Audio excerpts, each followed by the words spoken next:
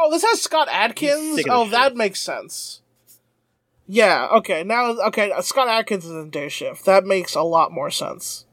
Scott Adkins is, like, fucking great. Like, in these roles specifically. Yeah. Like, yeah, he fucking makes those shits work. Have you seen the Undisputed movies? You know, I haven't. Oh, we got it sometime. They're not good, but they're great. I know what you mean. Yeah.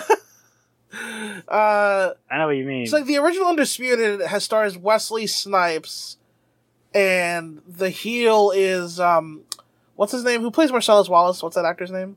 Vin Rames, right? Vin Rames. So yeah. Vin Rames plays the bad guy, right? And I never saw the original one actually. But Undisputed 2, Michael Jai White comes in playing the guy that Vin Rames played in the first one. So the heel becomes... That's badass. So the heel is now the new protagonist, right? But it's played by Michael Jai White now. And he's awesome. And Scott Adkins, who nobody knew he was back then, plays the villain. And he's like he's young, you know, in his prime. He's just a complete physical savage, right? And him and Michael Jai White kill it. And then Scott Adkins was such a savage that in Undisputed 3... Scott Adkins is now the protagonist. That's bad. I love that's fucking great.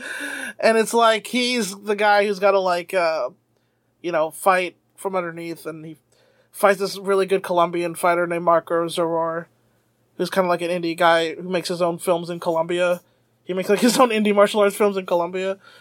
But so then and then there's an Undisputed 4 where Scott Adkins is still the protagonist in. So. That one's kind of... Undisputed 2 and 3 are the real sweet spots of the series. Mm-hmm. That sounds... honestly, that's kind of fucking badass. It's like, oh yeah, the main character of the movie faces a badass, and then we follow the badass as he's facing another bigger badass. Yeah, it's really cool. It's a really cool progression. Also, every time I see Michael Jai White, I'm like, how is he not the most famous human being on the earth? Honestly, yeah, for real.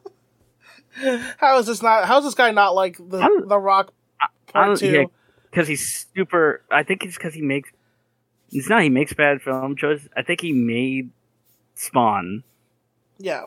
And I just think that he got that B-movie actor stink on him, and he can't get it. But a lot of the times, B-movie actors are just good fucking actors that make. They just don't get the opportunities to make good movies. That's really it. I also think the West... I blame the West for not having more roles that could suit him. Like, not just martial arts films, but just, like, any role where, like, you have just, like, a cool black dude who kicks ass. And you... Like, how does that not money? Like, how is that not just all the money? This, like, handsome, charming black dude who also actually kicks ass. I don't know. This motherfucker wasn't... You mean, wasn't in the Expendables? I don't think he was. That's ridiculous. I don't think he was. Well, what the fuck? The thing about the Expendables, though, I don't know if that would have helped him, because, like, Sly kind of eats... Like, he would have been, maybe... His screen time might have been gobbled up by all the ensemble. With Sly and Statham and everybody. Yeah, fucking right. Yeah, fair enough. I mean, Jai White should be Black Jason Statham, really. He should be The Rock. Like, bro. You know what you get. I mean, fair enough. Yes, true. Yeah. But, yeah, I think also it's like, I think people don't respect Kung Fu movies. I think that's part of it. But, like, he doesn't have to just be in Kung Fu movies. Like, he could be in, like, you could do so many things with him. But, yeah. That's true. I mean, yeah. It's just, it's not one bad movie, it's just like, you get a certain stink and a certain level of quality that's not your fault as an actor. It's a lot of times the fault of the director, fault of the editor, fault of the writer. Yeah. Then that will affect you. That will affect what roles you get. I mean, it's true. Which is, like, insane.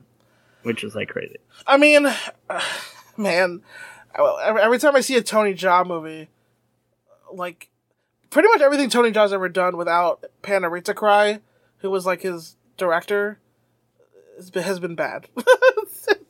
happen.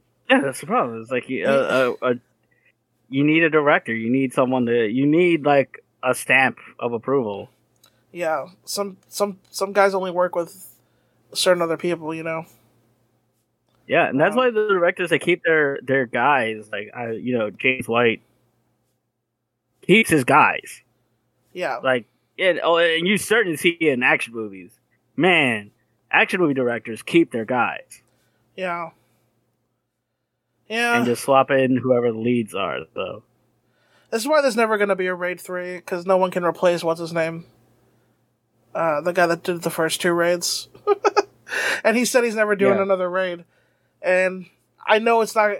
Even if another director wanted to do another raid, and Iko Uwais was in, and the rest of the stunt team and everyone else was in, I know it wouldn't be as good. No, it wouldn't be good. It'll be raid in name only. Yeah. It would be the third It'll be one. raid in... Yeah.